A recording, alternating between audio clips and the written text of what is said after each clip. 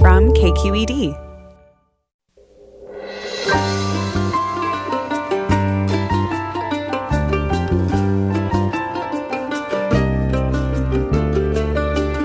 From KQED Public Radio, I'm Michael Krasny. For more than 6 months, the COVID-19 pandemic has gripped the United States, destroying livelihoods, severing relationships, and upending the daily lives and routines for all of us. And for those who have contracted the coronavirus, which has claimed more than 180,000 American lives, it's been a particularly trying and stressful time. And Forum put a call out asking those of you who have had COVID to share your stories, the symptoms you had, your experiences with the medical system, the psychological and emotional effects you felt. And coming up, we feature your stories. That's next, after this news.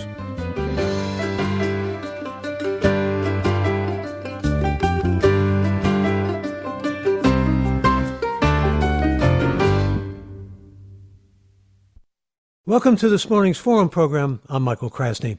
For most of 2020, the coronavirus pandemic has laid siege to California, with the state now counting more than 700,000 confirmed cases. But statistics, while staggering, sometimes overshadow the real people dealing with physical and mental consequences from the virus. Some have had mild or no symptoms, but nonetheless have dealt with anxiety, stress, and fear from the infection, and others have faced recurring issues long after the virus was inactive in their bodies. In this hour, we're going to hear stories of coronavirus survivors, and joining us is Dr. Maya Artandi, Medical Director of Express Care Clinics and CROWN, that's the care and respiratory observation of patients with novel coronavirus at the Stanford Healthcare. And welcome, Dr. Artandi. Good to have you with us. Good morning. It's wonderful to be here.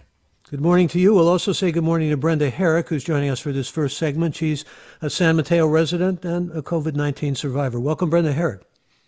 Thank you very much.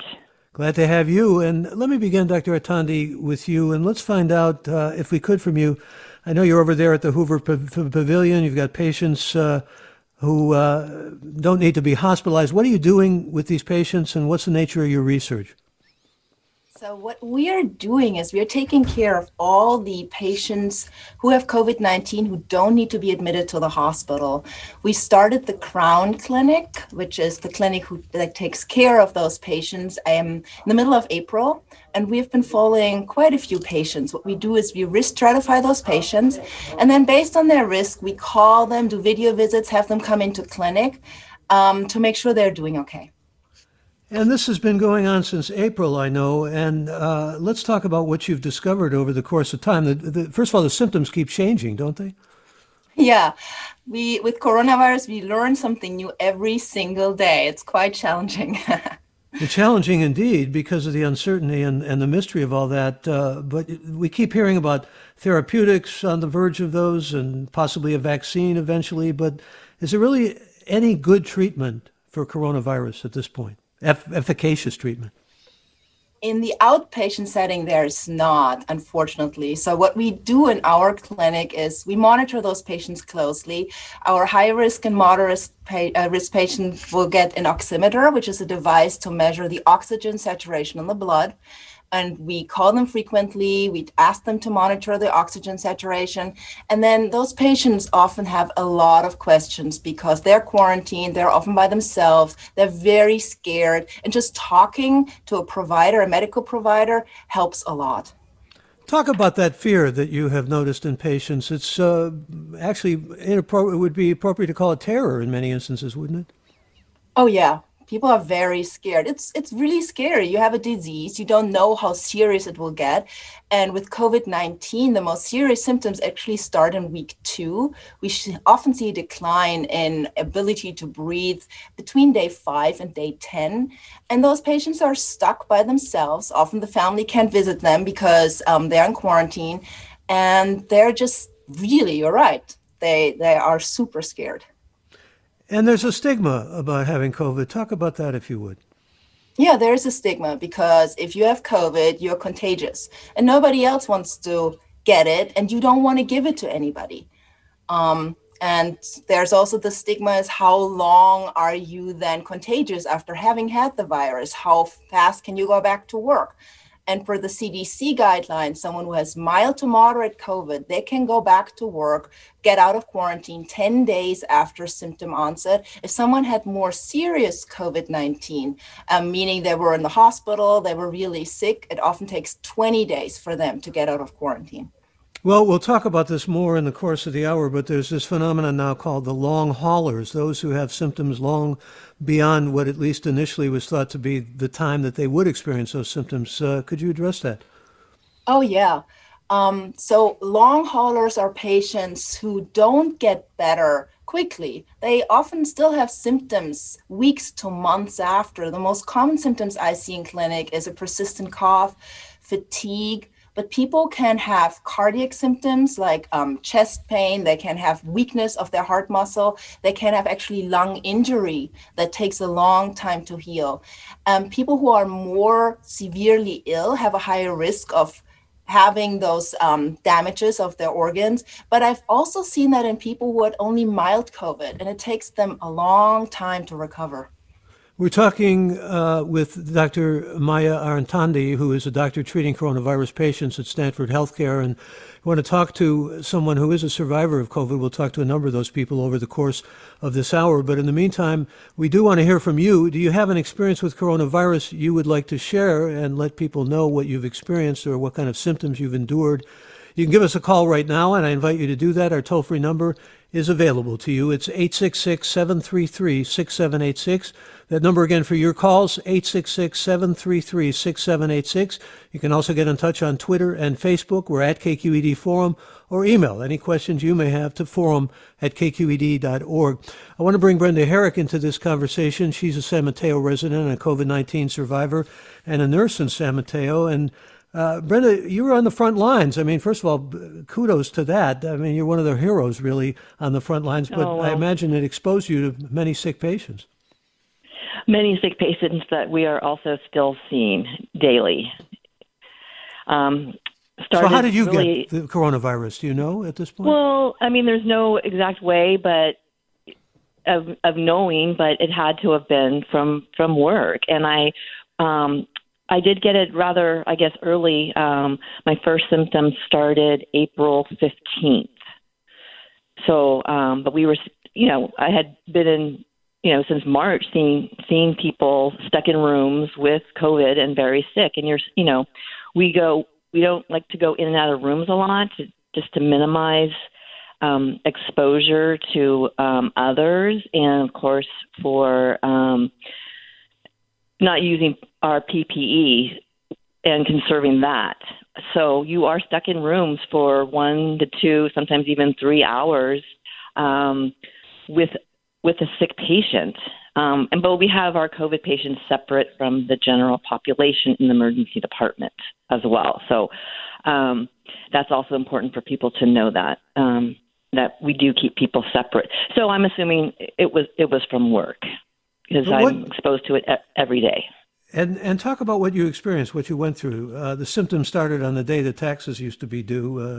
Yes, that's why I'll never forget. Exactly. That's always memorable, right? Right, exactly. I had worked many days in a row, and it was my one day off, and then I had to go back the next day.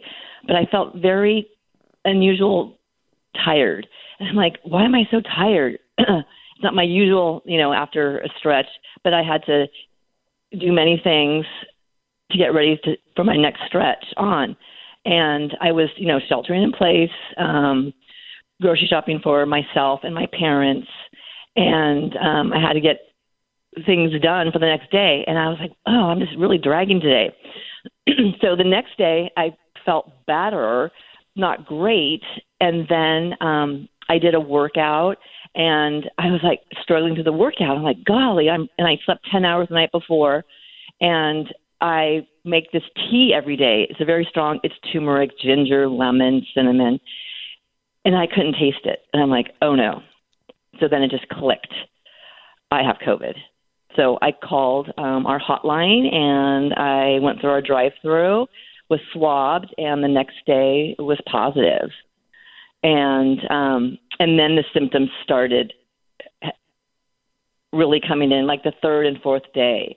The Forgive me, could I ask you to back up for unbelievable. just a moment? What did it feel Sure, like when you sure. realized that you had tested positive? Could you explain that? I couldn't believe it. I could not believe it because it was just that fatigue, but I could still function and I couldn't taste. And then I knew I had it, and it was just so shocking and so unbelievably surprising. Like, really, how did I get this? I mean, I rarely even get a cold. I've never had influenza. And it was just kind of mind blowing. I'm like, I have this disease. And then really what's going to happen? It's the unknown. And everyone goes to the unknown because you never know how you are going to be affected by this. And I am really healthy, really healthy. And so I'm like, how? But I'm like, of course, it was, of work, of course. And then there were several of us at work who were also sick. We all kind of got sick within kind of the same time, a week or two apart. There was a little cluster of us. But since then, since I guess May, nobody has been sick, which is really, really amazing. Amazing. In our department. How are you feeling now in your department, and how are you feeling personally at this point? Oh, I feel great. I bounced back really well. I really did. It was like about 2 weeks from onset of symptoms to when I was back to work. The only thing that lagged behind was my sense of taste. It took about 6 weeks to get my taste back 100%. I could taste, but it wasn't great. Other than that, I was fine. Energy level, I had no other issues. So I count myself very, very lucky in that respect. I'm glad that you are lucky, and I'm glad that you came through this. Is there any advice you would give to people now, especially in light of what you have experienced, not only as a nurse, but personally with the coronavirus? Well, yes, I just really, a lot of people, so many people, even, patients, I get the question, have you seen any COVID in your hospital? Patients that come in, and it's just kind of mind-blowing. It's like, really? They're asking questions if we've seen sick people? But if you have not known anyone who's had it, anyone in your bubble, it seems like it's just way out there. And it's not. It's your neighbor. It's someone you don't know. And the numbers are so high, but those numbers don't sit in with many people, I don't think, because the questions, I just want people to know it's there, it's still going strong, and we just have to do the right thing. I still shelter in place. I have immunity. I don't know how long I have immunity for. I don't know how strong the immunity is. I do donate convalescent plasma. I do that once a month. And I am not sure, so I still do what people should be doing, sheltering in place and going out the least amount. Well, I wish you ongoing success, and I thank you for telling your story here on Forum this morning. That's Brenda Herrick, and again, she's a San Mateo resident, a COVID-19 survivor, and a nurse. And when we return, we'll talk to some more people who have survived coronavirus, and we do want to hear from you. Join us at 866-733-6786. That's 866-733-6786. I'm Michael Krasny. This is Forum. I'm Michael Krasny. We're talking about coronavirus and talking to some people here in the Bay Area who have survived coronavirus or attempting to continue to survive with it. Dr. Maya Artandi is with us the whole hour. She's a doctor who treats coronavirus patients at Stanford Healthcare, and you are welcome to join us. We do want to hear from you and do want to hear if you've had an experience with coronavirus you'd like to share. You can give us a call at our toll-free number, 866-733-6786. That number again for your calls, 866-733-6786, or get in touch with us on Twitter and Facebook. We're at KQED Forum, or email us, forum@kqed.org. I want to bring on some other listeners who have struggled, but I want to go back, if I could, with you, Dr. Artandi, to the long haulers, because this is pretty disturbing. We're talking about hundreds of thousands of people who really don't have symptoms, have negative symptoms, and the symptoms nevertheless are consistent often with COVID-19. but it's difficult to know how long these people are going to be struggling. And they're also often struggling with neurological symptoms, even things like memory loss and hallucinations, commonplace for these people. Yeah, this is completely accurate. This is an interesting virus. I've never seen this in any other viruses, that these long-term damages. As I said before, the virus can cause lung problems. If you look at the CT of people who had COVID-19, you can often see lung damage. The virus can cause heart problems. And some people get a heart muscle condition called cardiomyopathy after that. As you said, the virus can cause neurological problems. People feel like they're in a fog, they have memory issues. I have a lot of patients who feel dizzy for weeks afterwards. So this virus can cause a lot of issues. Since we have really only known about this virus for 8 months now, we don't know what will happen to those patients long term. There's about at least some estimates of maybe even a third of those who suffer from COVID never really recovering, or I don't want to make this too frightful or too scary. It's scary enough as it is, but there was a paper on this that came out of the CDC, and yet there's nothing about this on the CDC website. It's because we actually don't have a lot of data. Most patients who have mild COVID will not develop those long-term symptoms. It's more common in patients who had severe issues. There was a paper out of Italy that looked at patients who were hospitalized in the ICU, and many of those had long-term symptoms, weeks after. Let me bring a caller on with us again. Dr. Maya Artandi is a doctor who treats coronavirus patients at Stanford Healthcare, and let's go to Phil in Davis. Phil, welcome. You're on the air. Good. Hi, how are you doing? Hey, thank you. Yeah, I had COVID back in April, and I've never had an illness that gaslit me so much. You weren't sure if you were really sick, and then you weren't sure if you were getting better. You'd have a few days where you felt like everything was right, and then it would smack you again. And again, that was back in April, but even now, I can feel that my lungs aren't right yet, and that's really disturbing. It is indeed. And Dr. Artandi, what Phil has described is something that I'm afraid is all too commonplace, isn't it, with COVID? Yeah, unfortunately, we do see that a lot.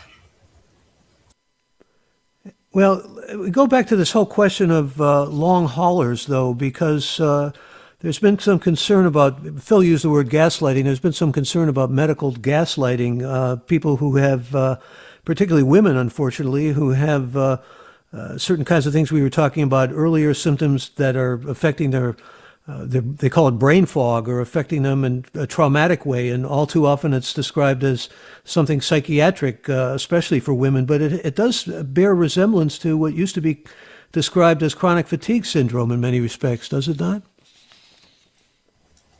In some effect. So chronic fatigue syndrome is also caused, the hypothesis it's caused by viral infection, and then people immediately notice that they're really tired.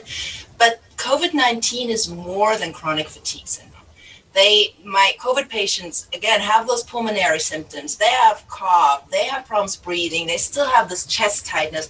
Of course, they are fatigued. Fatigue is a very common syndrome, but they don't just have fatigue. They also have all kinds of other things.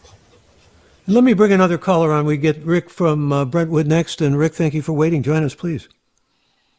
Hi, good morning. Morning. Well? Yeah, go ahead, Rick. You're on the air. Okay. I was sick. Started my first symptom June 23rd. It was just a simple little cough, a tickle in my throat. Never thought twice about it. But the next day, woke up with very, very severe body aches, muscle pain. Eventually, that got worse. Could not get a COVID test because I had lost my job just a month or so earlier and lost all my health care. So I did not have a private care physician. I did at the kind of last minute through the Affordable Care Act get onto Kaiser.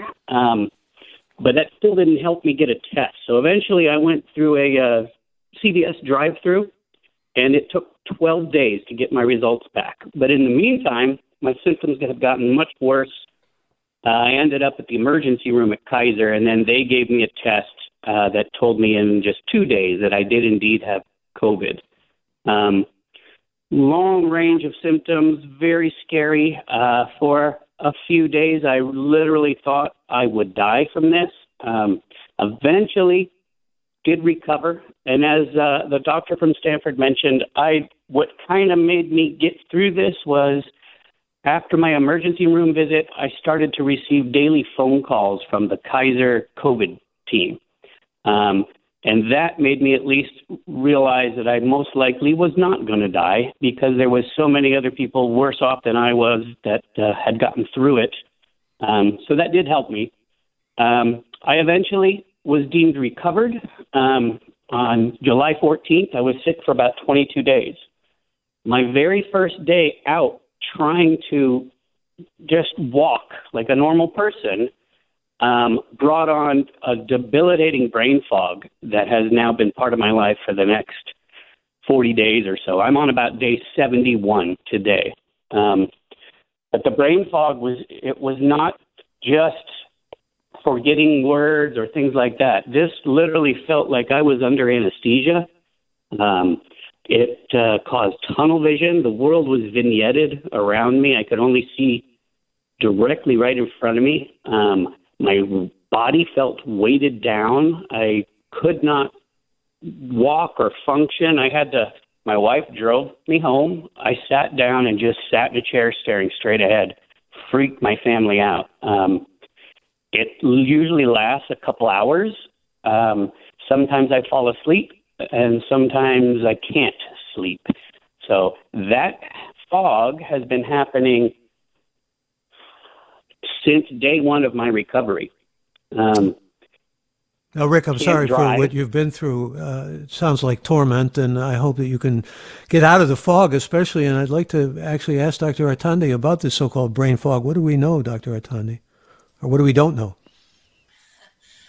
We don't know a lot. I mean, I hear that from my patients, this brain fog, this difficulty concentrating, dizziness when standing up. Those are all very common symptoms. I'm very, very sorry you're going through that. I don't know how long it will last. And we don't have any treatment for this at this time. We just have supportive treatment, which is get good rest, try to exercise as much as you can tolerate, healthy diet. Really just the basics. Let me bring another COVID survivor into this conversation. Eric Black is a 65-year-old retiree and COVID-19 survivor who was recently affected by the wildfires near Santa Cruz. And Eric, good to have you with us. Welcome to the program. Thank you for having me.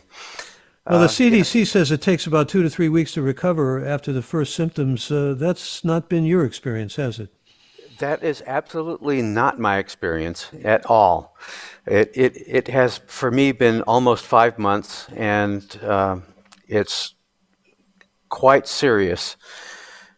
And the double whammy of having the fires on top of this is quite hard to take.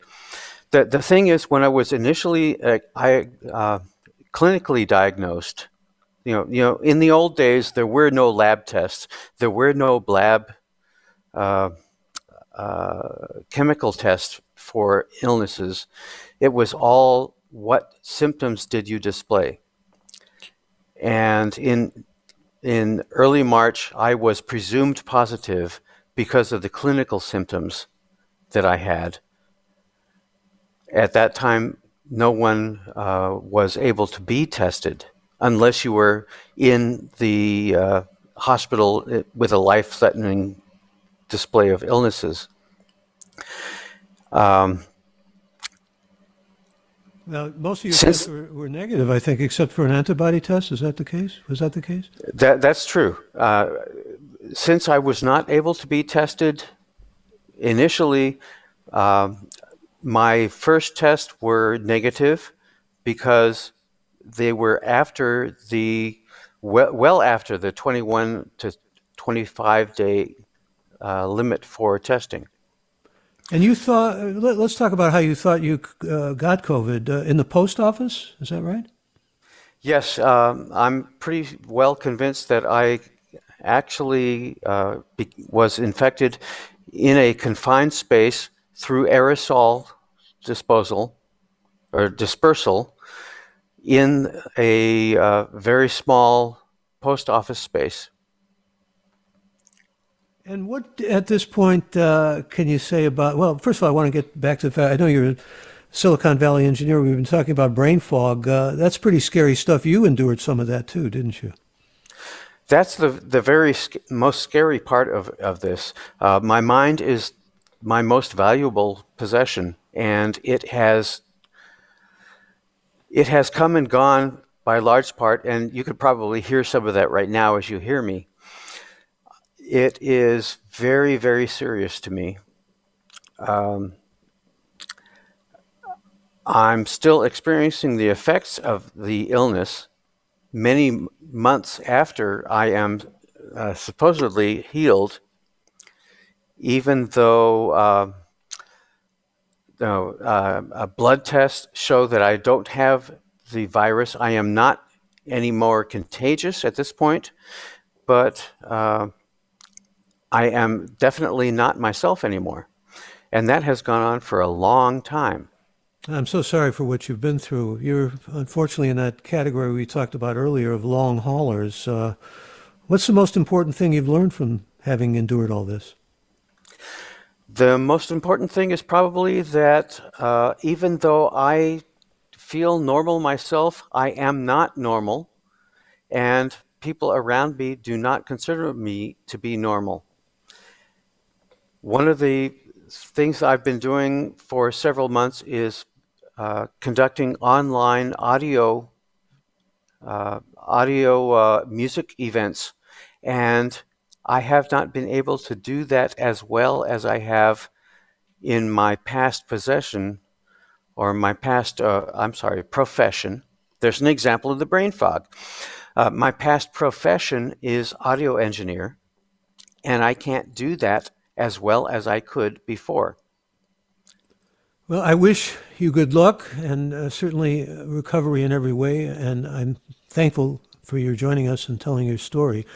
It's Eric Black, a 65-year-old retiree and COVID-19 survivor. And I wanted to actually go back for a moment to Dr. Maya Artandi and read a comment from a listener who says, listening to your guest Brenda, who spoke with us earlier, the San Mateo nurse, this listener says, I found it very interesting. She used the word lucky when discussing her symptoms and recovery. Is it lucky? She says she's extremely healthy and she must have a very strong immune system as a nurse. Talk about luck, Dr. Artandi. I mean, as opposed to perhaps what might have been a strong immune system for someone like Brenda. Again, there's not a lot understood why. I think we just had a technological glitch with Dr. Artandi. We'll try to reconnect with her. In the meantime, I want to bring Aaliyah Terry on, who's a 22-year-old Fresno resident and a COVID-19 survivor. And let me welcome you to the program, Aaliyah Terry. Good to have you. Hi. Thank you for having me. I should mention that you work in student housing and are a learning officer, part of the management team, and got sick when? In March? And do you know why or how? Yeah, so I did get sick in March, and when I was speaking with the Fresno Public Health or County of the Public Health Office, it was very difficult to figure out how exactly I contracted the virus. So they wound up ruling it as communal spread. And can you describe what your symptoms were, what you first experienced? Yeah, so on, I would say March 16th, I was actually driving home to my hometown of Tracy to visit my family. And right about halfway of my road trip, I started having like a burning, itchy feeling in my throat that came all of a sudden. And I started drinking water to see if that would help soothe it. And then eventually I started coughing, but I didn't think anything of it. And eventually it went away. But as soon as I got to my parents' house, I started sneezing. I had a slight fever. I was experiencing body aches, and it was just all out of a sudden, feeling weird and different. And you actually affiliated with one of the the COVID-19 Black group. These are groups that have formed, in many instances, long haulers or certainly support groups of different backgrounds. And how helpful was that? I mean, it provided a community. It's supposed to provide a community. It was actually very helpful because I got to see firsthand or hear different stories of people who either had the virus or family members that had the virus in the African American community and that have either passed away or recovered. And so it made me feel like I wasn't alone, just because I hadn't met anyone else that had tested positive for the virus. So it was just kind of hard to go through this experience on my own until that program. Yeah, the COVID-19 Black website talks about what they call the backpack of trauma, the institutionalization of healthcare against African Americans, and it's really very instructive because you learn about how slaves went to medical doctors and they essentially wanted to get them right back to the plantation to work, and you learn about the Tuskegee experiments where blacks were infected with syphilis without knowing it and lied to. What's the status for you now? What's the prognosis? As of April of this year, I have recovered from the coronavirus. So I was sick for about a little over a month, and I was out of work, but I fully recovered in April. Well, I'm glad of that. And what have you learned most of all as we come up on a break here that you could share? I've learned that a lot of people don't take the coronavirus as serious as they should, especially if they haven't known anyone or personally experienced, testing positive for it. So I would just say, because I've gone through it, to, wear a mask, social distance, to not really, go out to the beach or other places that aren't really necessary, because you're putting other people at risk who may or may not survive, the coronavirus if they test positive. Leah Terry, thank you so much for joining us, and I hope you continue to stay healthy. Leah Terry is a 22-year-old Fresno resident and COVID-19 survivor. When we return, we'll hear from more of you, and I think we're patched back in to Dr. Artandi. I'm Michael Krasny.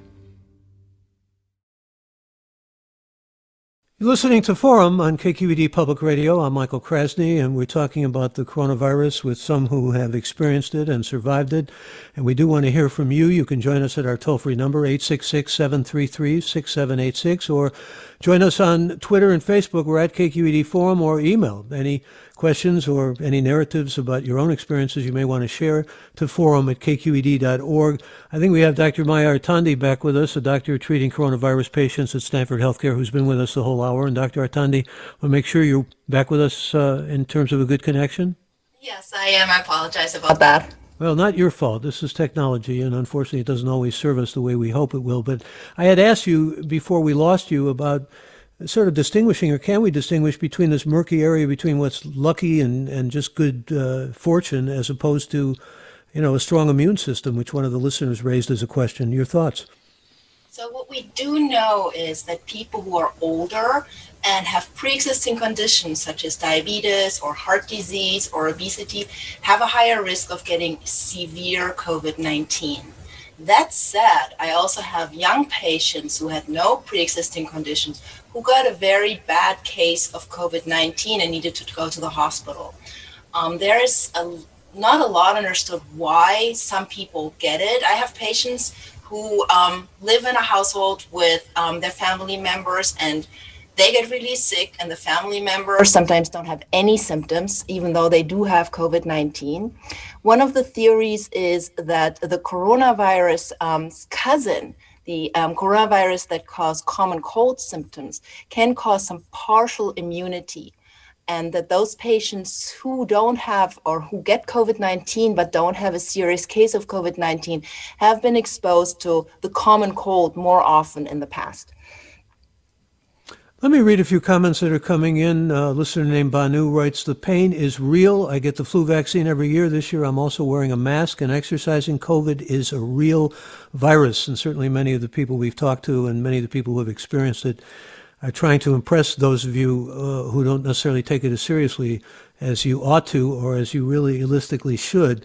Another listener writes, "Chris Cuomo on CNN talks about this brain fog, and he said he is still not the same months later."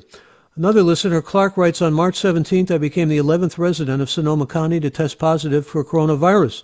My case was very mild and lasted only 3 days. I experienced diarrhea, runny nose, and dry cough. I strongly suspect that my ketogenic diet and intermittent fasting were a primary factor in the ease with which I weathered the disease. I tested positive for antibodies in April and have just given my 3rd round of plasma. I feel privileged for the opportunity to help a dozen others to recover." And again, you can add your voice to this. We certainly want to hear your experiences. Let me first, though, go to Chris from San Jose, who's a COVID-19 survivor and the owner of a small retail store in the South Bay. And welcome, Chris. Good to have you with us. Hi, thank you, Michael. Well, let's talk about what you experienced. You got it in mid-March. What were the symptoms? Yeah, like many people, it was kind of your classic examples of I had body aches, no energy, a fever came on. But what was really alarming was being short of breath and being unable to breathe. I'm in generally good shape and have never experienced asthma or anything like that. So it's really an unnerving experience when you feel like you just can't get enough air. And as a byproduct of that, my heart started racing. So I would be lying in bed and my heart, through a smartwatch could monitor it, would be at beats per minute that you would see normally on a treadmill. So it was terrifying, to say the least. And as a small business owner, you had to, of course, deal with all the exigencies of what small business owners have been dealing with, decreasing number of people coming in the store and all the rest of that. What about tests? They weren't entirely available to you at first, I believe, were they? Yeah, that's right. So I got sick roughly 1 week after in Santa Clara County after they shut down everything. So I was at home with my kids, and by the morning when I realized something was terribly wrong, I had called my doctor, and at that time she basically said, well, only come into the ER if you really can't breathe to that point. Otherwise, you need to stay home because there were no tests available. And you're still having symptoms at this point? It's been an interesting 4 months. So roughly I was sick for what I would say almost a month. At the end of April, I had this kind of a autoimmune response where I had a entire body rash, fever, got through it, sweated it out, and seemed to be okay in that sense. But something seemed off, and it was really hard to explain. There was definitely pressure still with my lungs. But I didn't want to go into the hospital, so I really didn't do much about it. And every so often there'd be issues of my heart would start racing for no reason. Then it wasn't until mid-July that it was at night and my heart started racing, again, as if I was running up a hill, just incredibly fast. So I went into the ER, and long story short, ended up spending a few days there, where they did what's called an echocardiogram, which is like an ultrasound for the heart. And I remember the technician asking me if I had had a heart attack before. And of course, no, it was quite a surprise. And long story short, they diagnosed what is now deemed as heart failure. And they attribute it to what they call myocarditis, which can happen from a viral infection. And so, now I live with heart damage, and I now have to, have basically my lifestyle completely changed. I'm so sorry. And when you experience or endure something like heart damage and shortness of breath, kind of changes your view of everything, I imagine, doesn't it? Oh, absolutely. And it's strange in that there are the physical aspects of getting sick, and then there's the mental component where, at night. So I got sick initially at night, and nights for me are still really scary in the sense of you wonder, am I going to be able to breathe? Am I going to make it through this night? And, I have a whole new appreciation for anybody who survives this, as well as any other traumatic experience where life and death becomes, a possibility. You really have to work hard at relaxation. In fact, I've taken up yoga, of all things, to help reduce stress and anxiety in particular at night. Well, I wish you good fortune, and I hope that particularly that anxiety will decrease and you will continue to mend. And I thank you so much for joining us and telling your story this morning on Forum. Good luck to you. Oh, yeah. Thank you. Let me go to another survivor of COVID, and that's Rocio Alvarado, who contracted coronavirus in March 2020. Rocio is 38 years old, lives in Los Angeles, where she runs Wag City Dog, which is a dog clothing company. And Rocio, good to have you with us on Forum this morning. Welcome. Hi, good morning. Good morning to you. You brought it from Texas, I believe? Yes. Mm-hmm. And when did you know you had COVID? So I was in Texas on March 11th is when I got sick, when I felt the first symptom. And then I actually flew back to LA the 12th. And once you got back to LA, we've been hearing stories, particularly at that period of time, and we'll talk with Dr. Artandi about this and the present status of testing, but it was difficult to get a test, wasn't it? Oh, it was impossible. Yeah, unfortunately, so many have gone through that experience. So when did you actually find out the diagnosis? I want to say it was probably like a week and a half after my first initial symptom. I through my business, I shared a video about my experience, and it got it went everywhere, and somebody reached out to me, and I was able to finally get tested. But that was the only reason that I was able to get a test, was because of the network that I have through Instagram. But yeah, if it wasn't for that, I wouldn't have gotten a test, and it took about a week and a half. And you were not all that convinced that you had COVID, is that right? Until you had a chest X-ray? No, so it was at the very beginning of March, and so I thought I had allergies, and it wasn't until the symptoms progressed where I couldn't breathe anymore that I was pretty sure that I had it. Yeah, my family was convinced that I didn't have it because it was just not, it really wasn't present. I was in Texas and nobody really there was no cases there yet, so they just didn't understand how I got it. And what was your insurance status at that point? I was uninsured. That must have been scary too. Yeah, I mean, it was one of the reasons that I put off going to the doctor early on. And then finally, when I just realized this is not a normal allergy, this is not, I finally went, and I went to 3 different hospitals, and the only one where I really got any type of medication was urgent care, because I paid out of pocket. And so they gave me, an inhaler and a breathing treatment. But yeah, it was at the time where we really didn't know we didn't really have a handle on it. And so there was really nothing they could do for me. And they were telling you, I believe, as was so often the case back then when we knew little and had all kinds of misconceptions, you were young, so you didn't have much to worry about. Isn't that the message you were getting? Correct. Yeah, that was, the doctor literally told me, because I live alone, and I also don't have any family here. So I was just really, really scared because I have no one to take care of me. And, I personally would have rather just stayed in the hospital because I felt so unsafe being at home alone. Like, if I needed care, there was nobody to help me. And now we know a little more about COVID, but they weren't ruling out being overweight as a comorbidity. So they were just sending me home. And so I now know that that's one of the reasons that I got really sick, is because I am overweight. And that is now considered a pre-existing for COVID, like for it to attack you worse. And they were giving you steroids? They gave me steroids. They gave me, I think, antibiotics.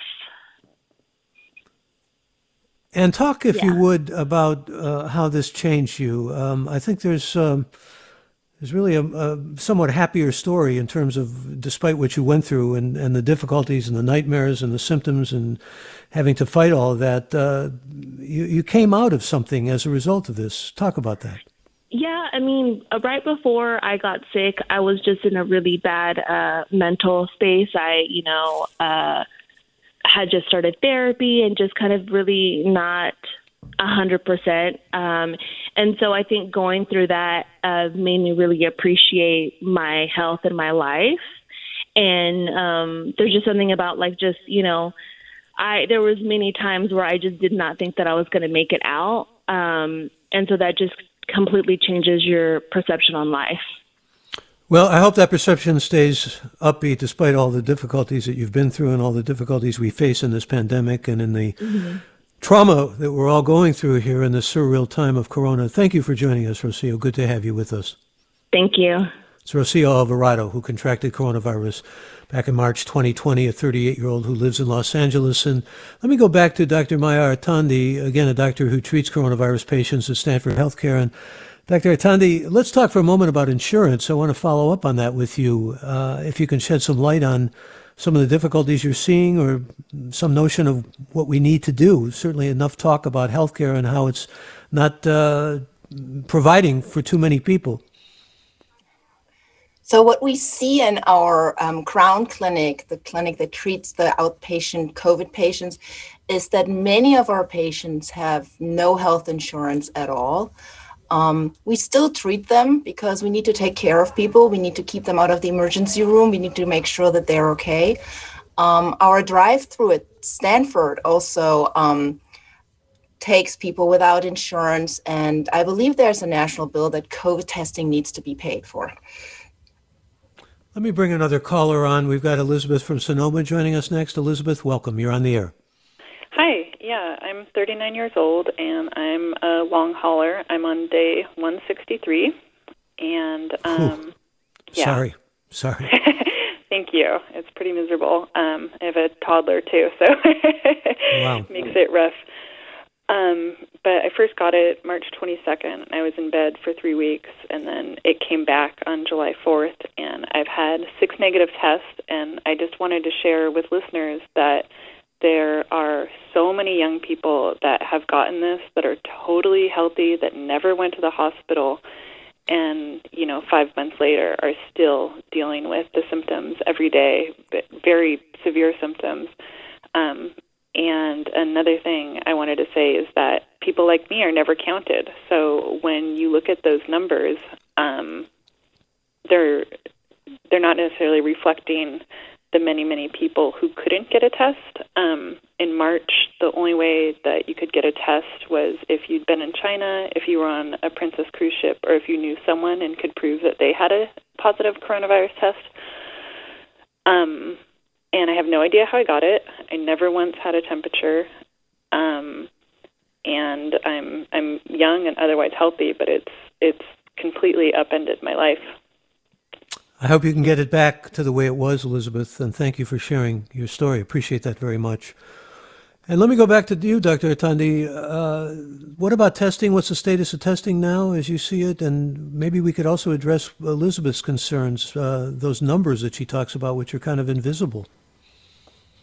So at Stanford, we are really fortunate because we have the drive-through. So we test many hundred patients a day. And the turnaround is quite fast, about 1 to 2 days. But there are still areas in the United States where there's a significant testing shortage, which is really heartbreaking. And some of these tests don't come back for 10 days, and that doesn't really help anybody. If you wait for your test and you have to wait forever to get it back. So that's not a good solution to the problem. But Elizabeth was also raising the question about how many people don't know they have the virus and really can't discern it. And a lot of that has to do with the difficulty of testing. Yes. So there's data out there that about 30% of patients who have COVID-19 are completely asymptomatic or only have really mild symptom like a scratchy throat that they think is mostly caused by allergies. So I believe that we have to test much more to really identify those patients who do have COVID-19 and then isolate them so we can stop the outbreak. And I have a listener who wants to know, where can you get an antibody test to figure out if you've had COVID? So the antibody test is not perfect because some people who only have mild COVID don't even make antibodies. Antibodies normally are produced about 3 to 4 weeks after the infection. And again, not everybody makes the antibodies, and we don't even know if the antibodies protect anybody. We just had a case in Nevada where a patient who had COVID-19 got reinfected. So I don't really advise getting the antibody test at this time because we don't have enough data about it. Let me just read a couple of quick comments. Leslie writes, my niece worked in COVID ward for 3 months in New York and saw her share of recoveries and losses. She concludes that it's the luck of the draw. And Cindy writes, and this is particularly, I think, to some of you younger listeners, my daughter was a thriving athlete as a sophomore in high school in 2009 when she suddenly came down with severe headaches, crippling fatigue, muscle pain, brain fog, and was in and out of hospitals for months. She was diagnosed with post-viral syndrome, like the COVID patients are describing. She has learned to live with it, but it completely changed the trajectory of her life. She was able to go to college and play college sports, but it was a struggle, and she continues to take medication to this day. I'm very worried about the young adults who could have the same experience as a result of COVID. We'll leave it there. Let me thank you, Dr. Maya Artandi. Good to have you with us this morning. Appreciate very much your being with us. Thank you so much. That's Dr. Maya Artandi, who is a doctor treating coronavirus patients at the Stanford Health Care, and we also talked to a number of survivors. We've got another hour of Forum up ahead, and please stay tuned for that. Thank you for joining us for this hour. You can always let us know what you think about what you hear on Forum by emailing forum@kqed.org. For all of us here at KQED, I'm Michael Krasny. Stay safe.